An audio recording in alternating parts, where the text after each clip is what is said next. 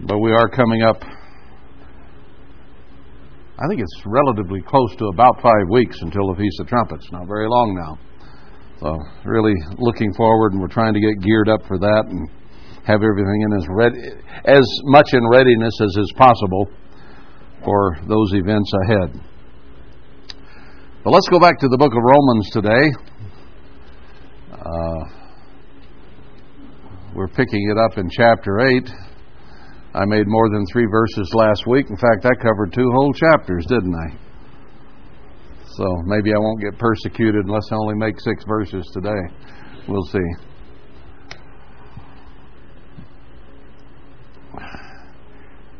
I want to reiterate the last verse of chapter 7, where Paul says, I myself serve the law of God. His mind, his spirituality, his emotions serve the law of God, but with the flesh, the law of sin. Now, that's a pretty important statement when people are trying to use the context of Romans to prove you don't have to keep the law. He says, I serve the law. If you serve something, that means that it's important to you. It's something that you're very much involved with.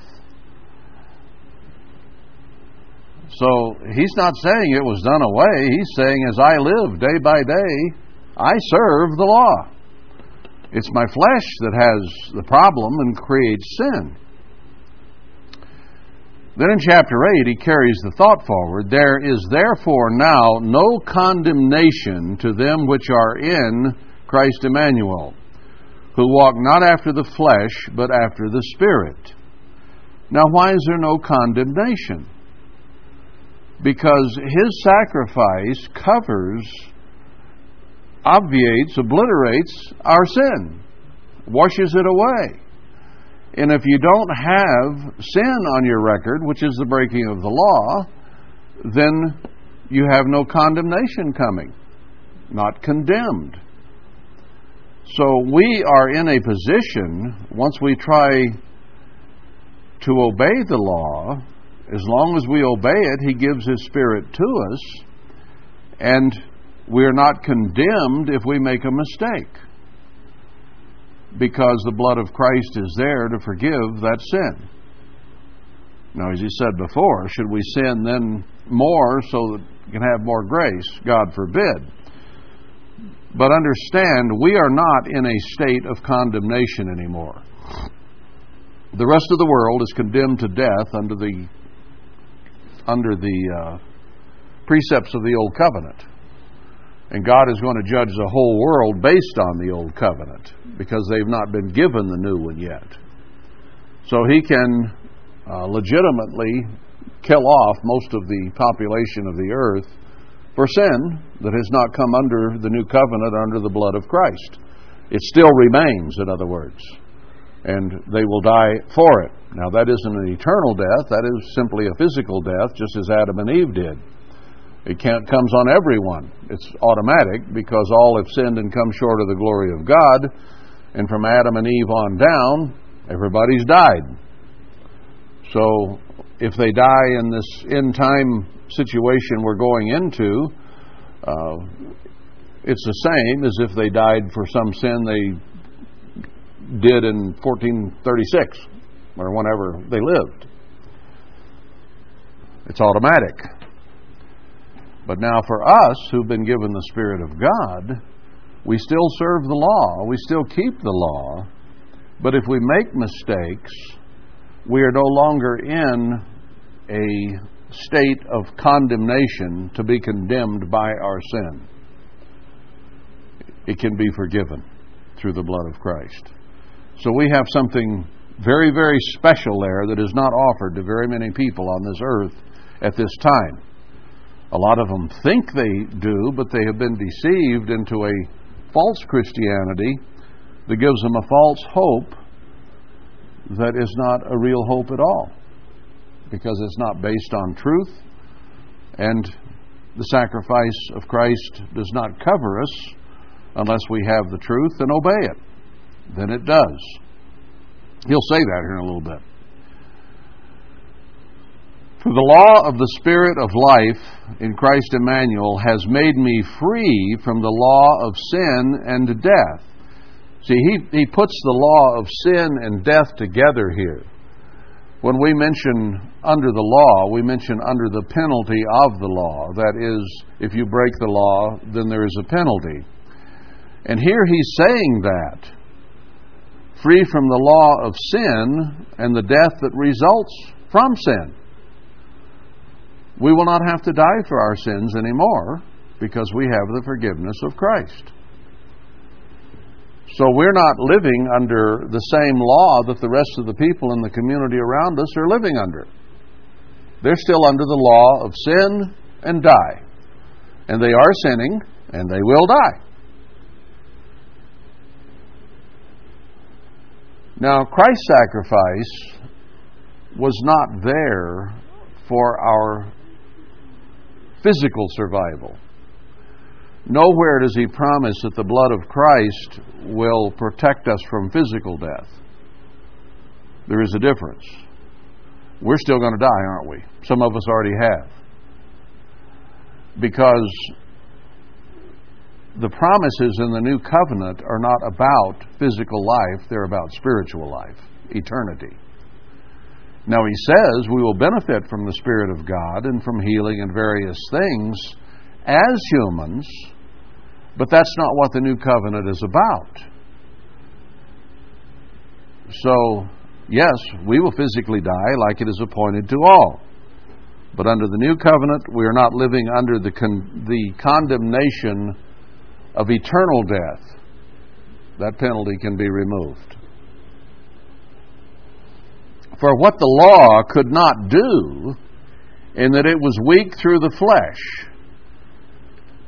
See, nobody could keep the law perfectly. And therefore, if they ever made a mistake, ever did sin, then they were condemned to death. So, the law was not weak of itself. It wasn't a bad law. The problem was with people who couldn't keep it. Weak through the flesh. God sending His own Son in the likeness of sinful flesh, and for sin condemned sin in the flesh, that the righteousness of the law might be fulfilled in us through Christ. Now, interestingly, he makes that statement there, the righteousness of the law. Now, people try to tell me that the law is dirty and ugly and nasty and hateful and get as far away from the law as you can. And they use Romans and Galatians to prove that. But right here in Romans it says, or talks about the righteousness of the law. The law defines righteousness. It also defines sin. You keep the law, that's righteousness. You break it, that's sin. So the law itself is a law toward or of righteousness. Going contrary to it is unrighteousness. So He sent His Son to look and sound just like us, but not act like us. He condemned sin in the flesh in that He never, ever sinned. So, sin was not a part of Him, except your sin and mine, which He took on Himself voluntarily, not because He had to. He wanted to. He wanted to die for your sins and mine. He loved us so much. And the Father loved us that much. You would not want to sacrifice any of your children. What if you had a firstborn son and somebody says, kill him? That would hurt you. That would bother you. You would even have a real issue in whether or not you would carry it out, because most people would not. Abraham was a way above normal human being. And when God said, I want you to take your son that I promised you long ago and you thought would never happen, really, in terms of time, Abraham believed him, but it just seemed like forever before he had the child. And then when it was grown, God said, go kill him. That would have been a tough one, a very tough one. And most people would not have done it. But God felt He knew Abraham well enough that if He told him to do something, he would do it. So Abraham saddled up and headed off to kill Isaac. Now he also knew God well enough that he also knew there must be some kind of answer here that God is going to provide. And God did. But he simply believed God and did what God said to do regardless of how things looked. That's what faith is. You don't go by looks, you go by what God says. That's what faith is. Because sometimes things just don't look good. But if you obey God, they'll always turn out that way in the long run. Maybe not immediately, but in the long run. So the righteousness of the law, verse 4, might be fulfilled in us. Now, how does the righteousness of the law get fulfilled in us if we say it's done away and don't keep it?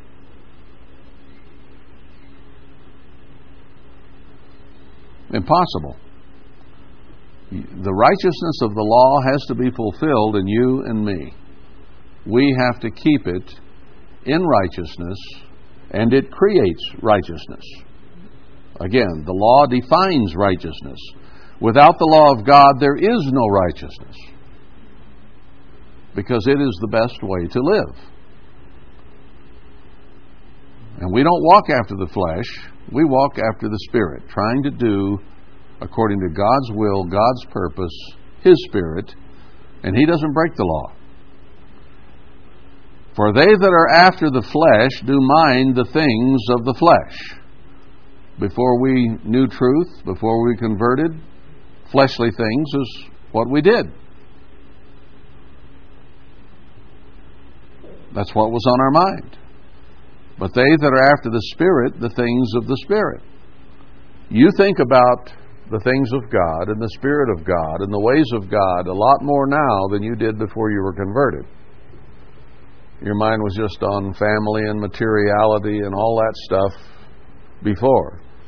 Well, you might have gone to church once a week on Sunday and you were kind of spiritual acting for an hour or two, but for the most part, it was just the things of the flesh. Family, job, whatever. And your thought process wasn't on God on Tuesday morning and Thursday evening for the most part. And now it is. It's there all the time. You can't run from it. You can't hide from it. You can't get away from it. You know the truth. The truth is in your mind. The Spirit of God is in your mind. And therefore, when you go through life, you are constantly sorting and weeding out thoughts and actions to see that you do it according to God's way and not yours and the world's way.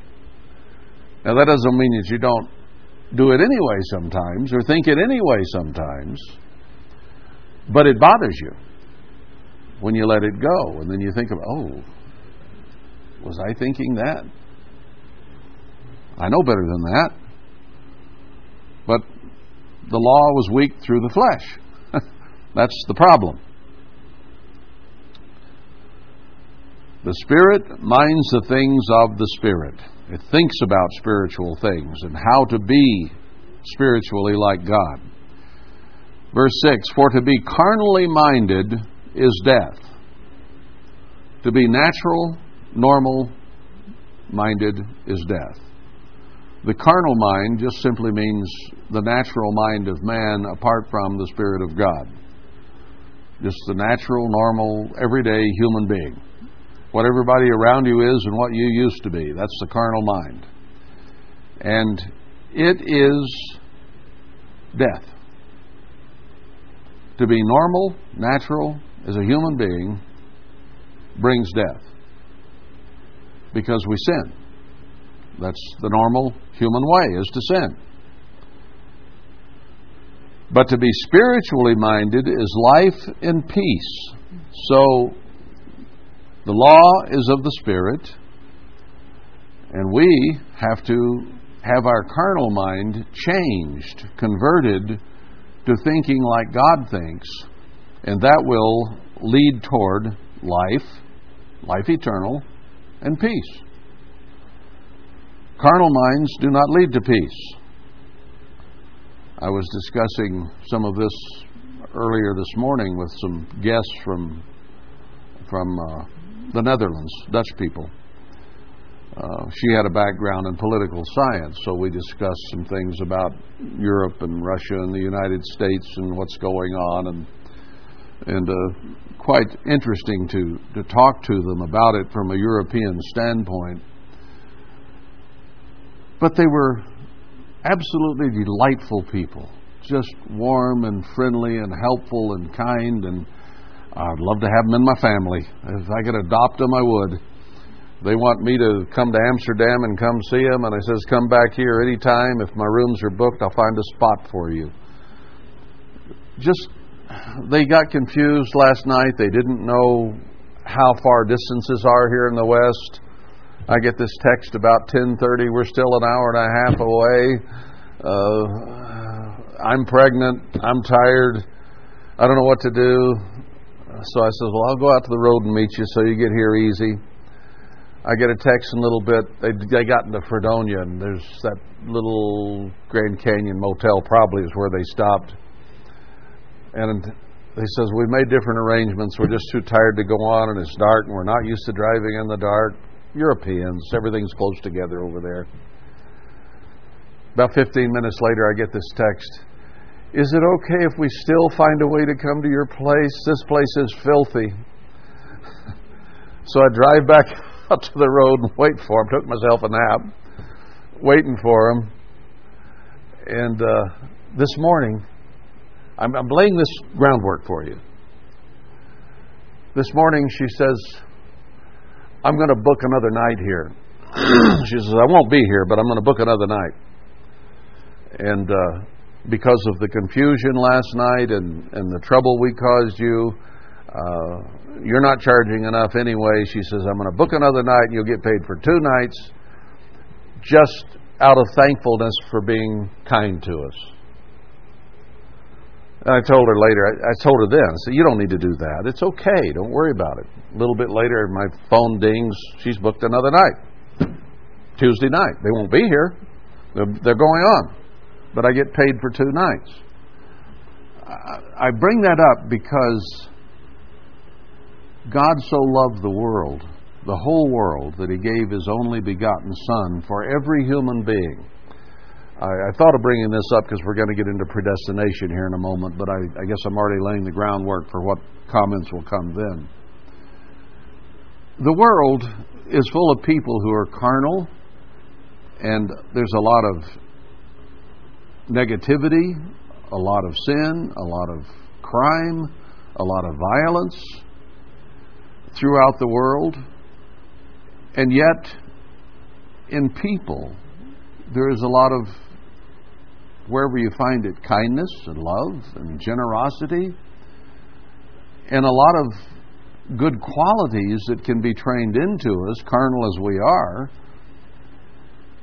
But when I meet people like that, wherever they're from, these people happen to be from there, and there was a Russian couple here last night as well, and they were also just so delightful. I read the stuff in the news about the United States and Russia button heads and the Chinese button heads. I don't want war with Russia, do you? The American people don't.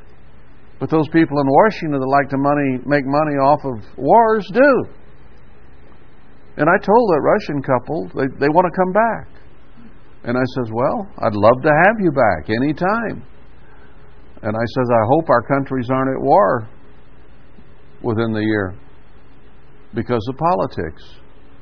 But I meet those Russian people and they were just so warm and friendly and kind. Maybe they were just on vacation, but just lovable people. And you run into people like that all the time from around the world, and it makes me think, wow, 95% of the people on earth are going to die. And it's sad. It's truly sad. And it makes me, it underlines for me why God is going to call the faithful to Zion to set up a situation similar to the kingdom of God that can be used as an example to show people how things could be if it weren't for the human, satanic way that the world is being run. And they won't listen. But that message has to be delivered not with animosity, not with vengeance, not with hate for those people out there who are sinning so terribly. It has to be with love. It has to be with love. You want to see those people converted and in the kingdom of God. Hitler, Stalin, Mussolini, Obama, Hillary. Name a few of our whipping posts. You got to love them. They're carnal as you can get. If you want to make a comparison between them and what would it be? A rattlesnake? In terms of conduct today, a lot of them. But they have the spirit in man that God put in all humans. And there is hope for salvation for the absolute worst of them, including me. So the message has to be a message of love and kindness and hope, and point back to Zion and say, the whole world could be like this if you would just bow your knees to Christ. So it's not a message of you're going to die because of your sins out of hatefulness. No.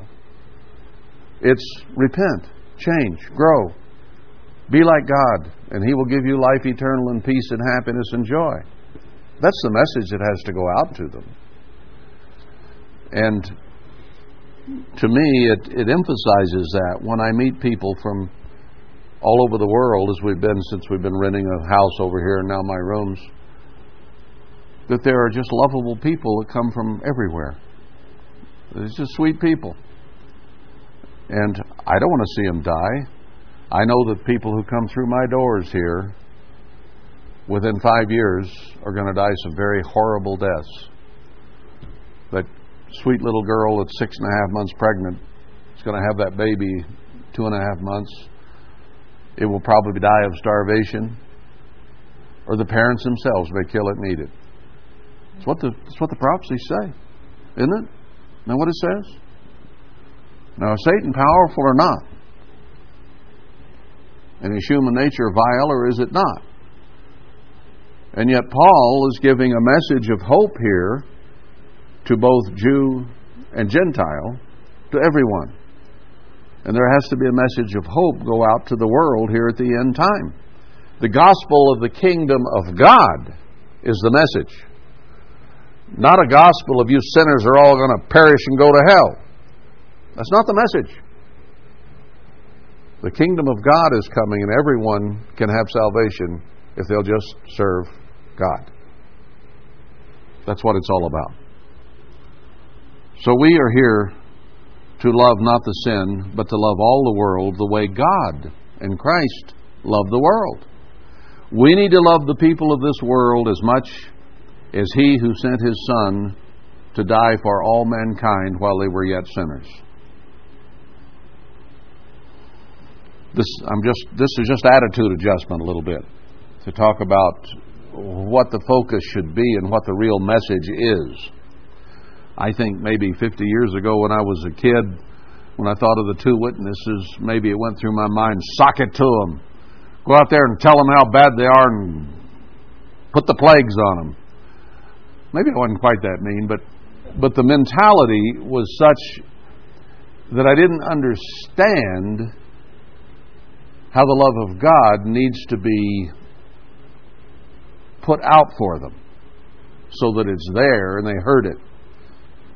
And then when they come up in the second resurrection, they'll be all ears. Oh yeah, that's what those guys were talking about. You know, I think I'll do this round.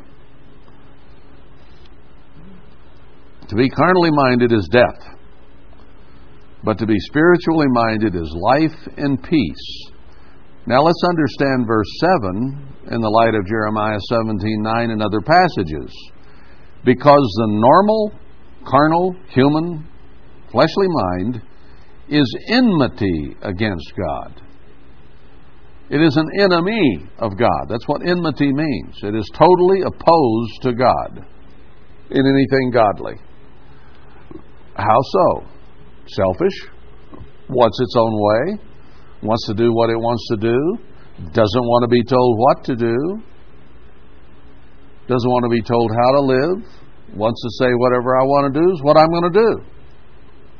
That's enmity against the way of God, which is selflessness, giving and serving and helping others and getting along with them. Now God loves the whole world and wants to save it all. But some so-called Christian preachers are preaching everybody to hell. You know? How does that fit the Word of God? And predestination does the same thing, as we'll see here in a little bit if I get that far. To be spiritually minded is life and peace. Your normal mind is enmity, for it is not subject to the law of God, neither indeed can be. Now, why does he say that the natural mind is not subject to the law of God and puts it as a negative thing and saying it can't be? If the law is done away, why even comment on it? Why bother? If there is no such thing, why are we discussing it? Forget about it. Let's move on without the law. No. The mind needs to be subject to the law of God. That's the reason he's discussing it here. And then he says to that, so then, they that are in the flesh cannot please God. To be a normal, natural human being, like all of your neighbors around, you cannot please God. Those people cannot please God. Can't do it. Because their mind is against God. And how do you get along with somebody you can't stand? They can't stand God. That's what it's all about. If you follow the way of God, they can't stand you. Right? When you first started beginning to keep the way of God, the law of God, your neighbors, your friends, your relatives repudiated you immediately. They saw the beginnings of God in you and hated it. Natural animosity and enmity. They hated you worse than they hated Buddha. They would accept a Buddhist, but they wouldn't accept you. They will not accept God, and they will not accept God in you. Now, those of us who do live God's way, and God brings out and protects, what's going to happen? The whole world will hate us. Everybody's going to be deceived and take the mark of the beast and worship Satan, except the very few, the very elect, who will not be deceived and will continue to obey God, and the whole world will hate you. Why? Because they see God in you, and they hate God. Now, so-called Christians will say, oh, I love God. No, they don't. They don't even know who God is. This is, 1 John 5:3, this is the love of God, that you keep the commandments. How are you going to misinterpret that statement? It's not vague. It's not hard to be understood. It's just a very simple definition. So if they don't keep the commandments, they don't love God. Because love of God is defined by commandment keeping. So you're not a Christian if you don't keep the commandments. If you say they're done away, you're not a Christian. Not a real one. I know that's hard to understand because when you were a Protestant, if you were, or a Catholic or whatever, you thought you knew God. But you didn't. You can't know Him unless you know His ways. And He won't give you His Spirit unless you obey the law. So these people out here who think they have the Spirit of God don't have it at all. They have the spirit of Satan and don't know it. It's what Christ told the Pharisees. You worship, you know not what. You are of your father, the devil. When I was a Methodist, I was of my father, the devil, and I didn't know it. I thought Christ was in Christmas till I was 8 years old. And then I learned that He wasn't there.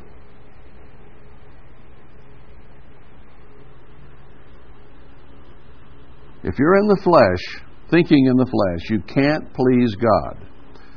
But you are not in the flesh, but in the Spirit, if so be that the Spirit of God dwell in you. Now that doesn't mean you are spirit, because you're not. Pinch yourself and you'll find out. You're still physical. But you're in the Spirit. You're walking in it. You're seeking to please God through it. And if you have His Spirit in you,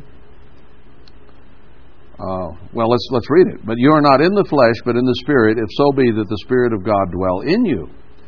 Now, if any man have not the Spirit of Christ, he is none of His. He doesn't count you as one of His unless you have the Holy Spirit dwelling in you. And He only gives His Spirit to them that obey. So people who do not obey and think they have the Spirit of God are deceived and do not at all, and they're not of Christ. This is pretty plain. And if Christ be in you, the body is dead because of sin, but the Spirit is life because of righteousness. Now, we've all sinned and come short, and we're all physically going to die, and that's the situation that we're in unless something changes. Now, what about all of our relatives and friends who died not living in the Spirit? They, at this point, have no hope. They had no hope while they were alive, and now that they're dead, they know nothing. So there's no hope there. Now they're going to be resurrected in the second resurrection, and they're going to come to life, and they'll still have that carnal human mind that they've always had while they were alive here, and they will still have no hope of eternal life. Good Methodists and Baptists as they may have been. So what's going to happen? You and I, who walk in the Spirit today, will be Spirit then, and we will be there to help show them God's plan of salvation. Now, they couldn't please God while they were here on this earth. My Grandma Miller was just as sweet a person as I could have ever met, and so was my great-grandmother, and my grandmother. Just as sweet, lovable a Methodist as you could possibly know. But she had no clue whatsoever of anything truly godly. She prayed. She went to church every Sunday. But she didn't have a clue who God was. The real God. And there she'll be, standing up out of her grave. And I hope I can be there and say, Grandma, you died. And now, for some inexplicable reason that you did not understand, you're alive. And you got dirt clods hanging out of your hair from having laid in the ground and gone dust to dust and rotted. Now what, Grandma? I haven't a clue. I thought I would be on a pink cloud by now. I thought I was going to heaven. And here I'm coming up out of the ground. And I can say, hey, got something I want to tell you. If you'll do this and this and this and this,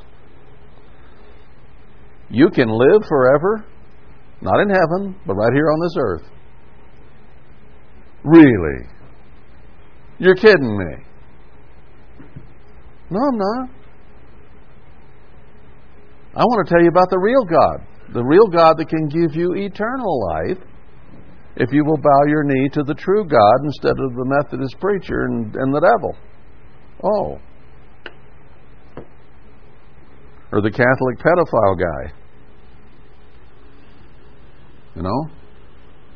That didn't do you any good, did it? Well, it must not have. I didn't go to heaven. Now you're ready to listen a little bit. Let's talk. You know, and I love her. I loved my grandmother and my great-grandmother. I used to sit and listen to their stories by the hour when I was a little kid. I thought very well of them. I just loved them to pieces. And then I saw them die, and I knew that they were going to go in the ground. That's as far as they were going to get. But I really looked forward to saying, "Hi, good to see you. You look like death warmed over." Well, she will. She'll be been warmed over, brought back to life. Now we can talk about true spiritual things instead of just the Methodist Women's League or whatever they got. I don't even remember.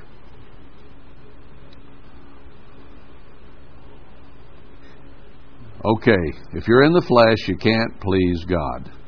Verse 9, but you are not in the flesh, but in the Spirit, if so be that the Spirit of God dwells in you.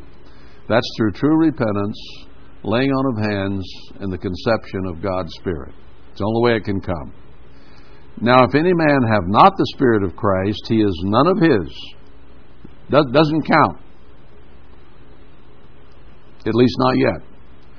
And if Christ be in you, the body is dead because of sin, but the Spirit is life because of righteousness. So we were dead to righteousness. Now we are alive to righteousness and dead to sin. Sin no longer reigns over us.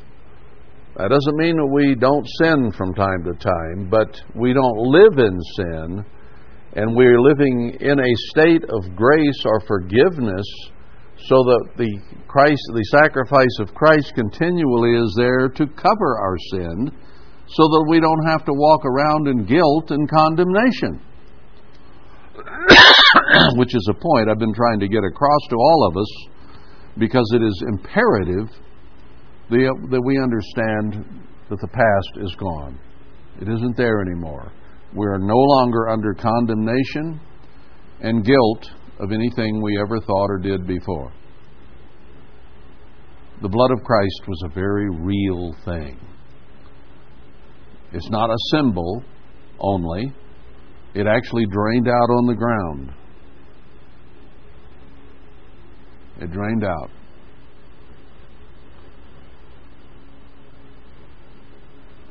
I'm sure somebody will come up with a bowl of it one of these days that they dig up somewhere and say, I found the real cross, and here's the blood of Jesus. See how it's caked and dried? Oh, I'll shed a little tear because it's the real blood of Jesus. Would you like a drop? It'll only be $1,000. On and on it goes. Verse 11, but if the Spirit of him that raised up Emmanuel from the dead dwell in you, he that raised up Christ from the dead shall also quicken your mortal bodies by his Spirit that dwells in you. Therefore, brethren, we are debtors not to the flesh, to live after the flesh. Who are we in debt to? The one who died for us. We're not in debt to this flesh. What do we owe this flesh? All it's done is give us trouble. We are in debt to the one who can deliver us from trouble. So, you don't owe your fleshly, carnal mind that wants you to do wrong all the time a thing. You don't owe it anything to follow it. What do you owe your human nature? Well, maybe sometimes you think you owe it something. I've worked hard. I deserve this. I got all this money. I deserve that. So you think that there's a debt owed. He says, no. There's no debt there. You don't have to follow the flesh just because you're a human being. You don't owe it a thing. This flesh has done nothing but cause us trouble.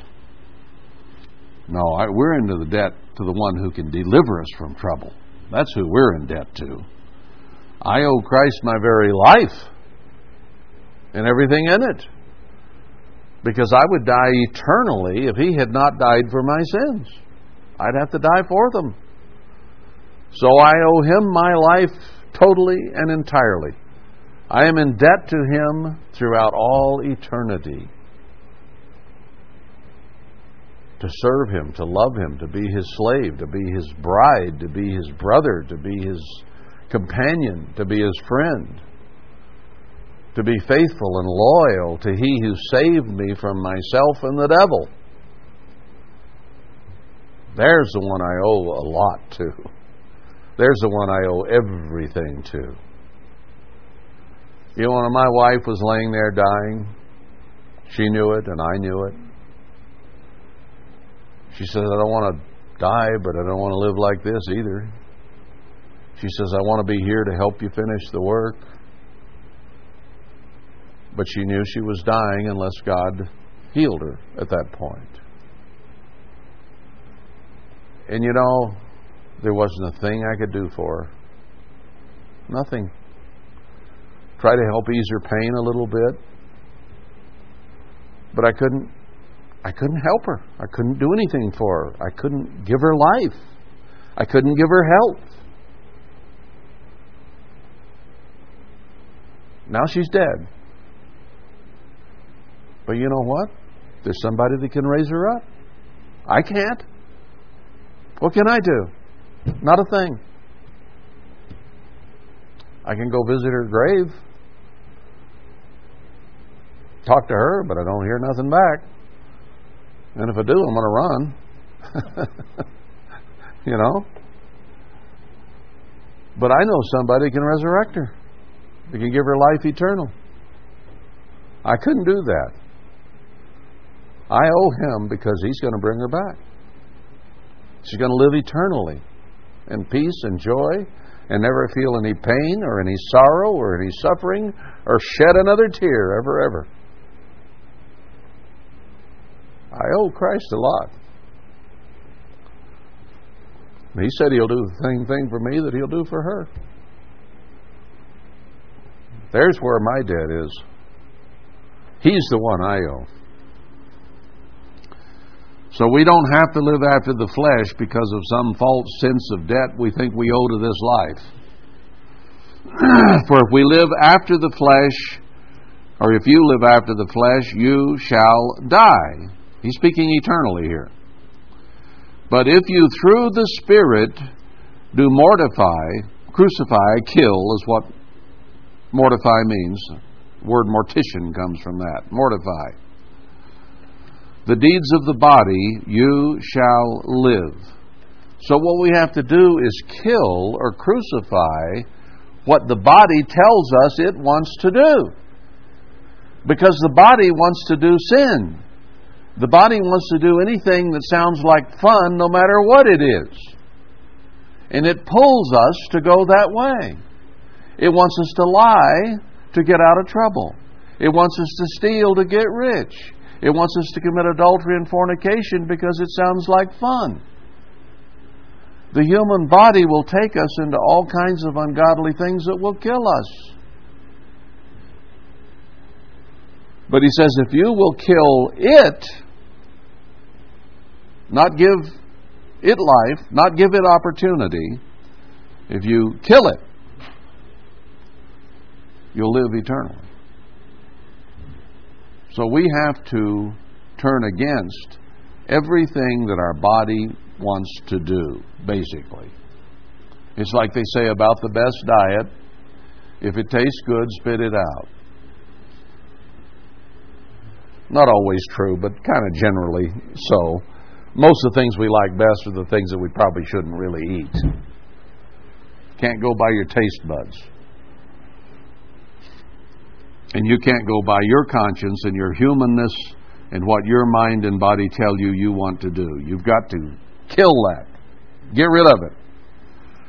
For as many as are led by the Spirit of God, they are the sons of God. What family do you want to be in? What town did you grow up in? I grew up in a small town, and there were certain families in that town that were on the right side of the track and had all the good stuff, and there were those that were on the other side of the track that didn't have so much good stuff. And some had reputations in the town, good reputations, even though they were probably bad people. But they were looked up to in the community, in other words. So, who would you have rather been? These people down here that had holes in their shoes, or these up here who had lots of fancy shoes?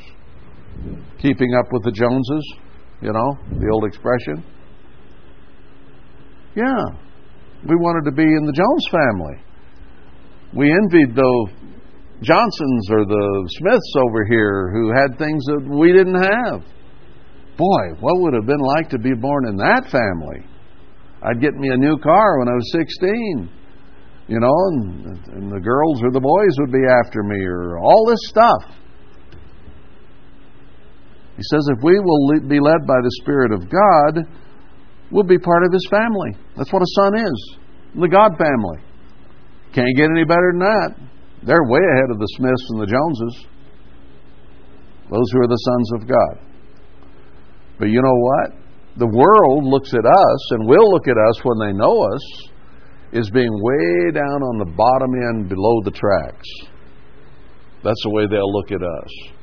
And yet we will know that as a part of the family of God, soon to be actually born into that family, that we have far more than they do.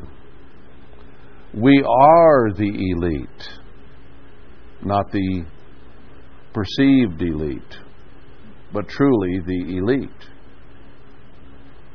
You are far more elite than the Rothschilds. Get it? They got billions and billions, maybe trillions of dollars. They consider themselves the elite of the world, along with other families that are incorporated with them. Nuh-uh. Not a chance. They're the lowest of the low. They're kingmakers who put people in charge of governments. They have power on this earth.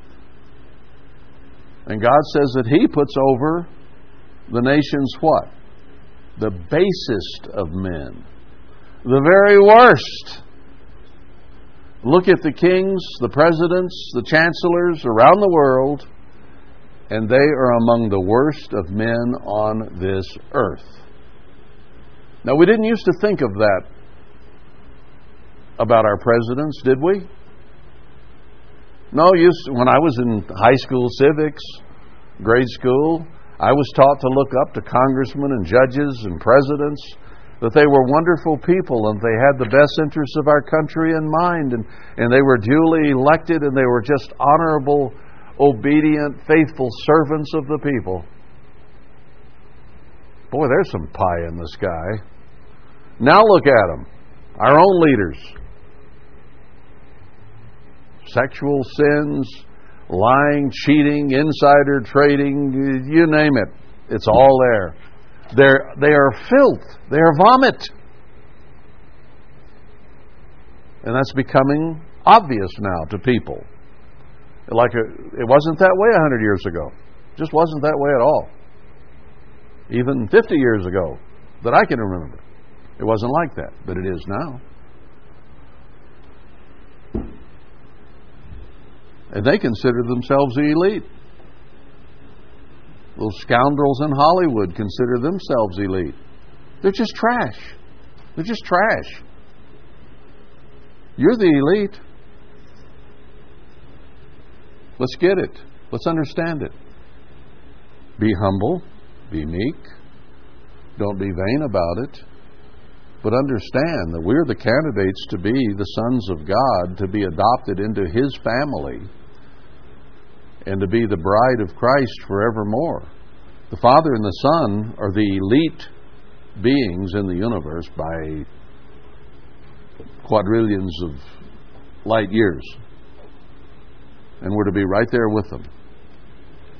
So what's all this poor pitiful me stuff we hear? Oh my, I'm so old, or I'm so crippled, or I'm so weak, or I'm so mentally retarded, or I'm so this. Come on. You have the greatest opportunity on earth. Just a few of us. We have nothing to feel sorry for. What issues we have are just physical, for the most part. You know? Why do I need... You know, I ran a four-wheeler over my knees. Whose fault was that? Duh. So now I have crippled knees like a 95-year-old with bad arthritis. I can just barely get up and down. I have to pull myself up sometimes because of an injury. And I could say, oh my, I just feel so old today. I think I'll just stay in bed. But then they start hurting laying there. So, why feel sorry for myself? Be thankful of my calling, that I'm called to be God, that I am of the elite of the earth, that all the trials, troubles, tribulations, pains, and difficulties of this life are just there to teach me how to be a better elitist, to teach me humility and meekness and compassion on others. That's what they're there for. You know, since my wife died, I think I have more compassion now for others than I did before. I understand widows and widowers more than I did before. I cry easier than I ever did before. My emotions are more real than they ever were before. It's been a hard trial. But I hope I've learned something by it. And I hope I learn more. Do I feel sorry for myself? Not most of the time. I just look to God and say, I know you're going to fix it. You're there. Everything's going to be taken care of. And for her, it is taken care of. She's not in pain. She's not hurting. She's not watching these enemies around us persecute us and stressing her out. She's not suffering. I do. But then, that's part of the learning process. So I'm not going to sit around and feel sorry for myself. At least not much. I try not to. There are times that I get that way. But I don't let it last long. No. We are the ones God is working with. And we need to grasp that and understand it and realize that, relatively speaking, we are the important ones on this earth at this time. It isn't the leaders of the world's governments that are important. It's us. Important to the kingdom and the plan and the purpose of God. We are key members of that family to come. And we must continually keep that before our eyes, lest we be discouraged and defeated by whatever physical trials we might be going through. They're the sons of God if they're led by His Spirit. For you have not received the spirit of bondage again to fear. We're not to be living in fear. We don't have to fear the sins that we've committed. We don't have to fear our past. We don't have to be under that kind of bondage. I have dealt with a lot of people over the years who had, maybe they were physically abused as a kid, pedophilia of some kind, or maybe they themselves had been quite the sinner, I've talked to ex-prostitutes, and they're carrying quite a load of guilt and frustration from the past. But once you are converted, that past is wiped away. You don't have to worry about it anymore. But it's hard for people who have had that kind of experiences in life to forget it and move on.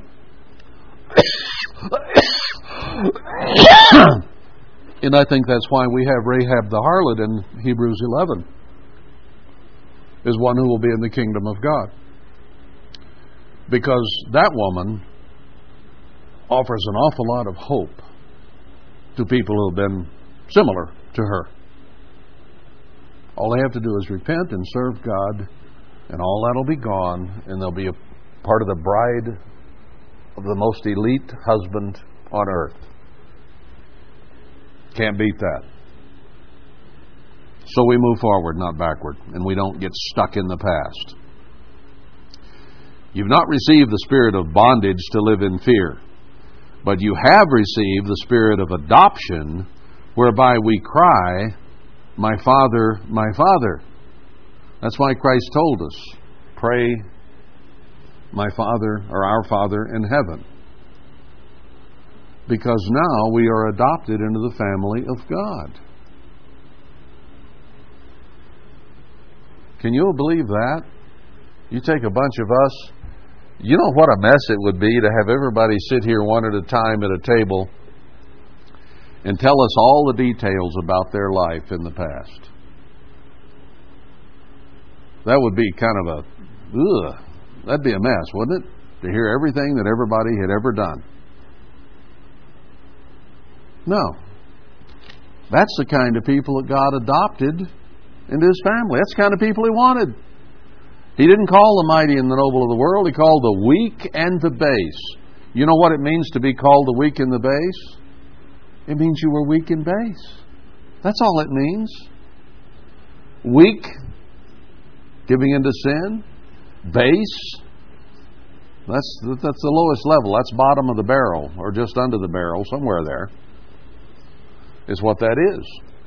That's the kind of people God has called, to make them elite.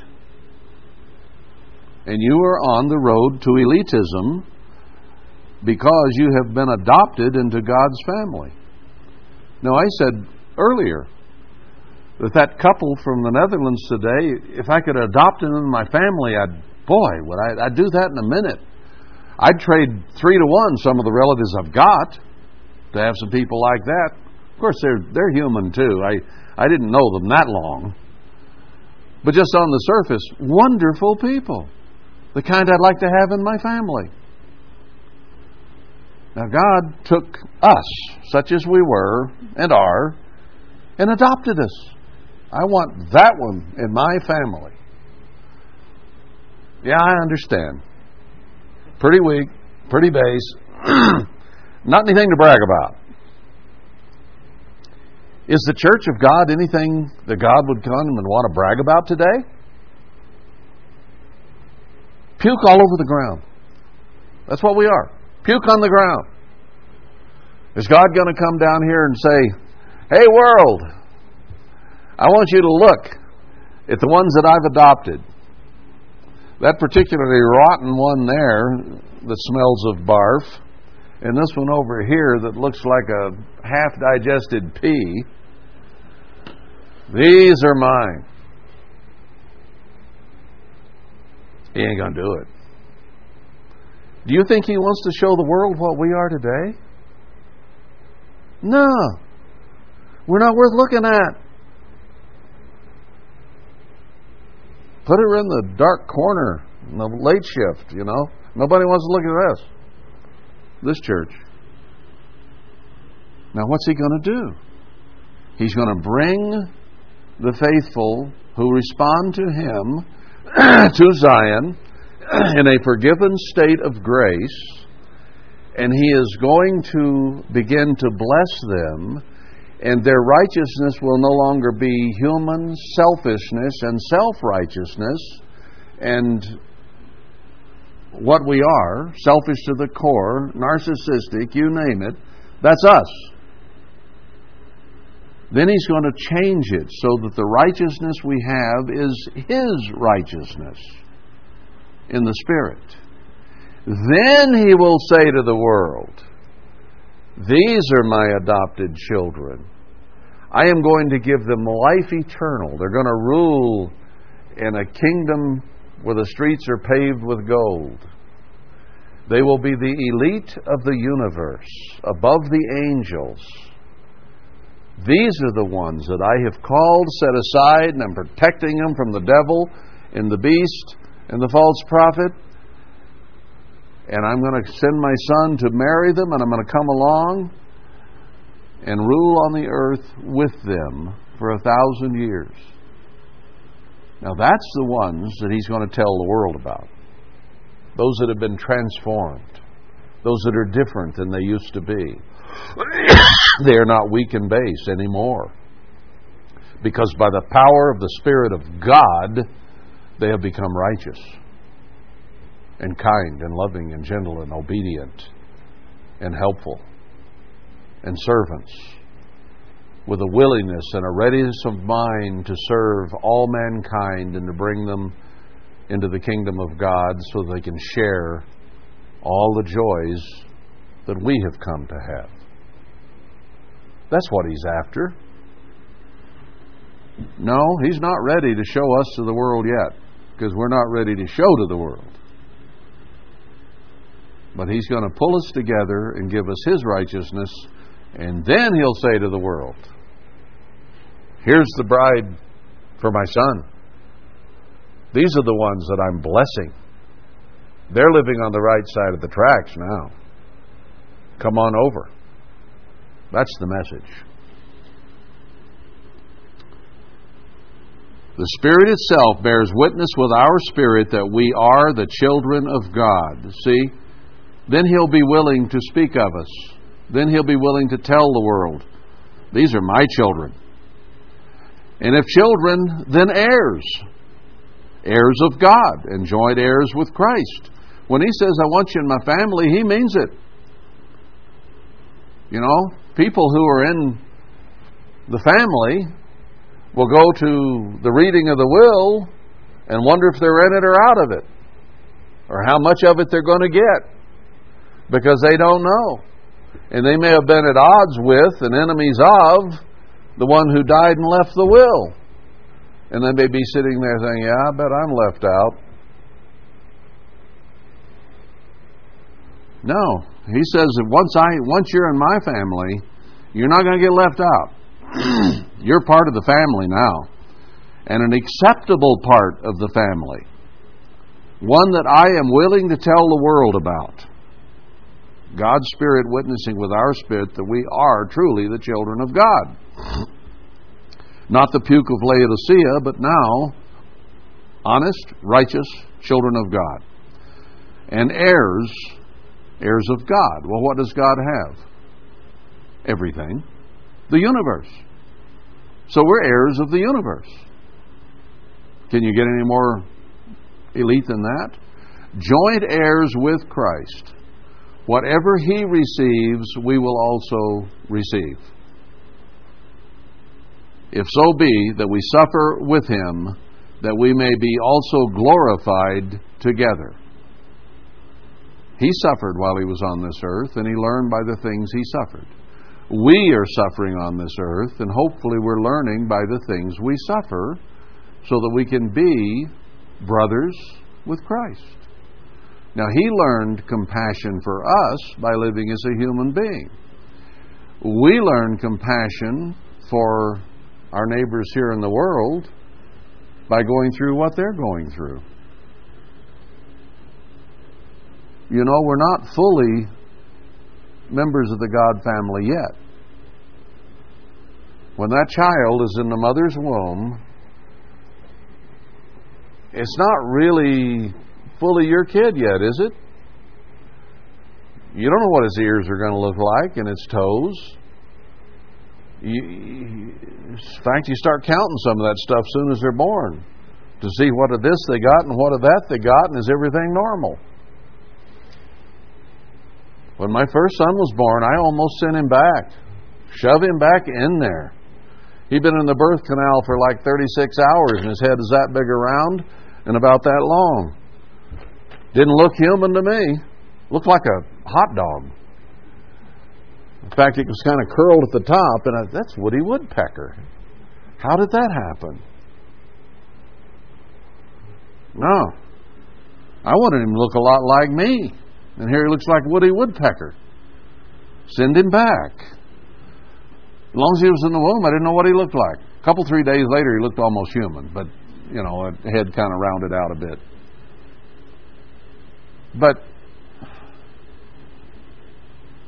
until we are in the kingdom of God, we can't even grasp what it would be like to be born into that. So we're like a baby in the mother's womb. We're not really there yet. But when we're born into the kingdom and made spirit, then we'll be fully there. Then we'll be fully the sons of God. Then we'll get it. So we suffer, that we may be also glorified together. The suffering that we go through is intended. God doesn't remove all our suffering. He does not remove all our pain. He does not remove all of our psychoses and problems, does He? And in fact, we get worse and worse and worse as we age, till finally, we're just not worth much as a human being. I've seen a lot of human beings that were right at the end of this whole thing, sitting in nursing homes in a wheelchair in the corner, drooling on their chest day and night. There ain't much left. There's just not much left. And that's where we're all headed. And then shortly after that comes the dirt sleep. But God has set up that process on purpose. I'm getting older. You're getting older. We feel it, don't we? It's part of the lesson we're here to learn, is that this life is temporary. And what I was when I was 25, I'm not anymore. I'm just not that anymore. I'm headed to death. Rot. Oh. So He made this whole process of aging to teach us something. And it's not pleasant. Getting old and creaky and cranky and not being able to stand up and walk or eat and have it digest properly, and on and on and on it goes. The things that go wrong with our human bodies is part of the process God ordained, that we might suffer on this earth and learn compassion and pity for a world that needs saved, and learn meekness and humility. How humble are we at 80 compared to what we are at 20? Well, I've seen some pretty vain old fools too, but you think you have so much to be proud of at 20 that there's not a whole lot left to be proud of. You ain't got no teeth, you ain't got no gallbladder, you haven't got an arm, you haven't got a, name it. It's gone, so it's not there to be proud of anymore. And you look in the mirror and you just soon not see what's there. It ain't very pretty. So this whole process should humble us and make us meek and realize that we need help from some direction. And there's only one direction it's going to come from, and that's God in heaven. These scientists are not going to give you life eternal with good looks. Sorry, it just ain't going to happen.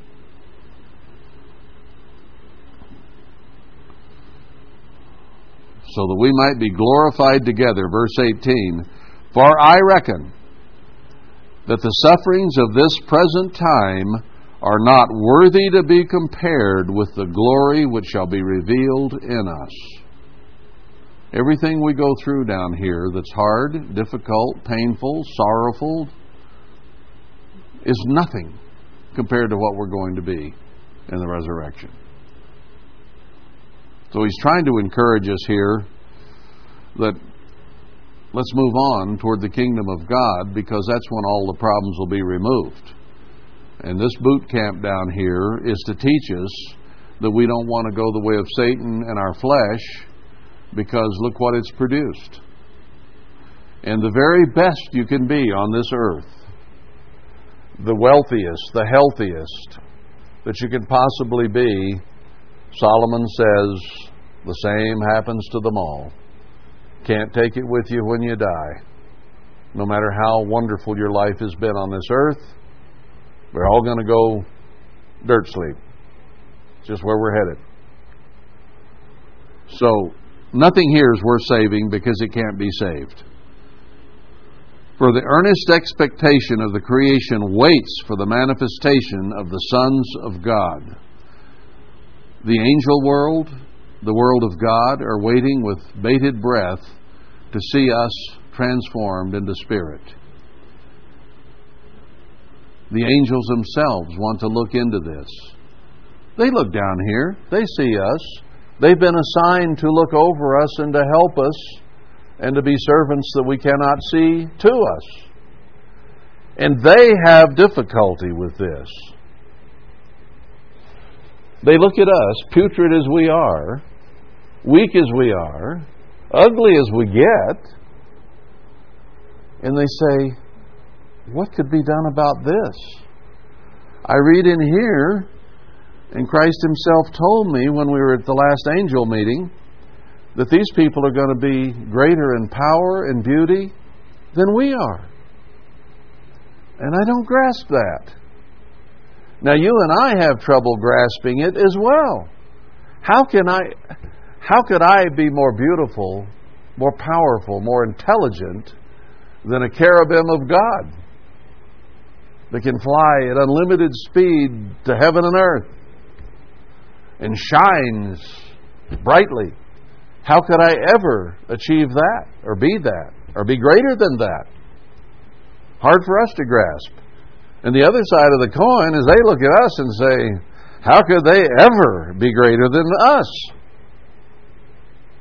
Because they see our state and they want to look into it. They don't fully grasp it either. That God could take you and me and transform us into the elitists of the universe. The whole creation waits for the manifestation of the sons of God when the mystery is resolved at the Feast of Trumpets, or at the last trump, when the mystery of God is truly revealed, both to us and to the angels. Oh, that's what He's been telling me about, they'll say. Wow, they are incredible. Man, just yesterday,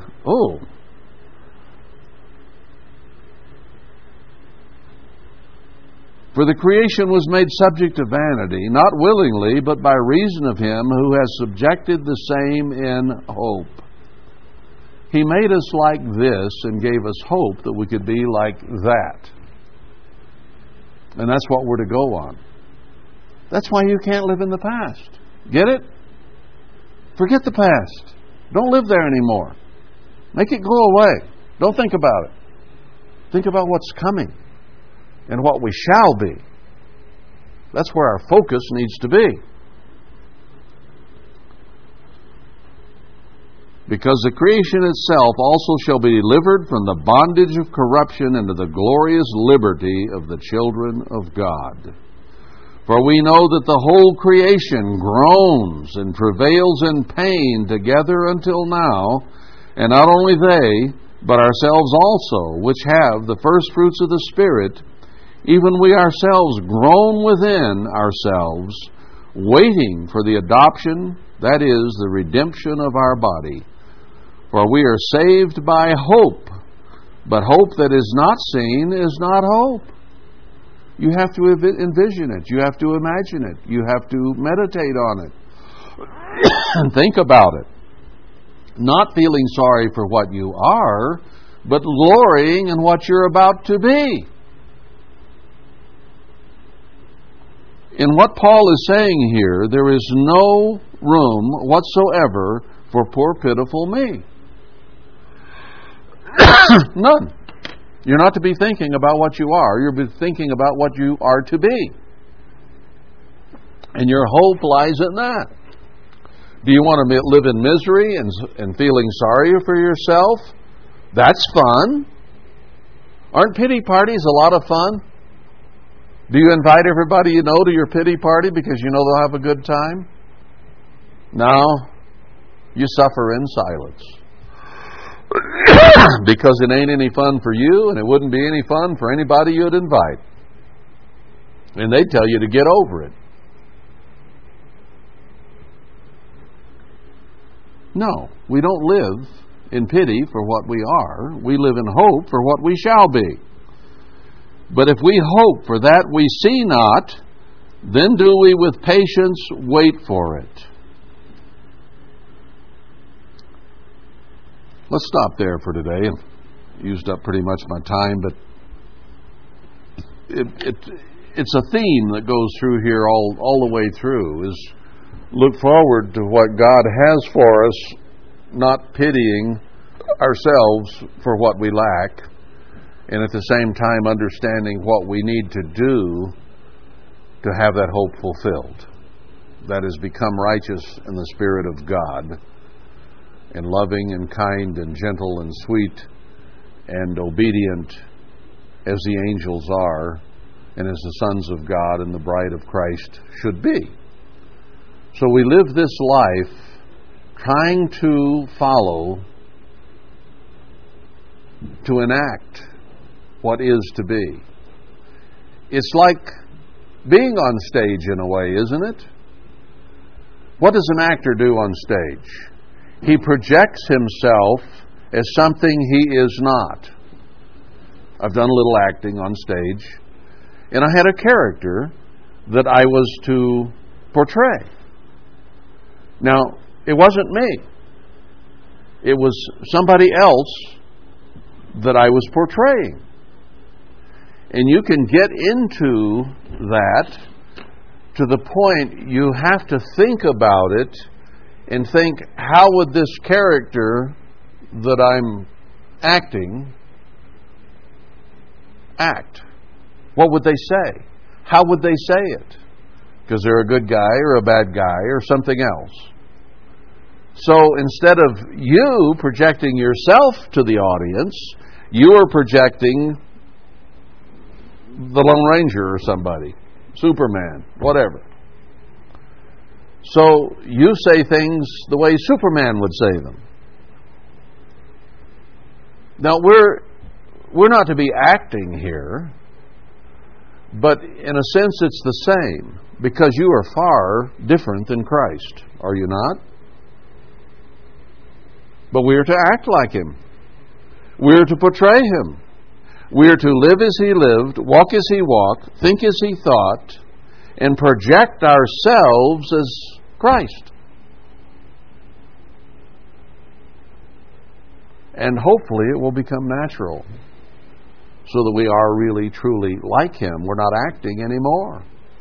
That we have become what we are trying to portray. So, you're not a hypocrite to do and think what Christ would think. Even though you might not be one of doing that. Maybe you want to be over there doing that. But instead, you're here doing this.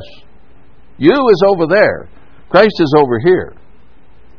So you have to act like He did and does, even though it isn't natural to you and it isn't what you want to be doing and thinking. Until you become like Him. And the act is over. Now it's real. You're really like Him. That's what we're here to do. So, don't be guilty of the past. Don't think the way you were or are. Think where you should be. Just like Christ. Because every one of us who's been called out is a direct type of Christ. We can look at some of the prophecies and say, well, Moses is a type of Christ, or Abraham was this, and we can make all these types. Let's not leave ourselves out. We may not be on the level of Moses and Abraham, or Paul and Peter and James, but we're on the level of joint heirs with Christ to inherit the universe. So we're here to be types of Christ. That needs to be in our thinking continually when we're in town or here or there. How would Christ do this? How would Christ react to that? Would Christ tell this joke? Would Christ make that comment? Would Christ whatever? And say, oh, I think that was carnal. Maybe I better get rid of that one because I think this is what he would have thought. So it's a constant process. How good an actor are you? Playing the role of Christ. It's what you are, is a type of Christ. Act like it. Act like Him. Then you'll be a good actor. And people can look at you and say, oh, I see Christ in that person. There's a good actor. There's someone that gets it right. That's the way I picture Christ being. That's what God is after with you, so that you look just like your elder brother. That's a challenge, because by nature, we're not like our elder brother. We got some work cut out for us. So let's end this and get on with that.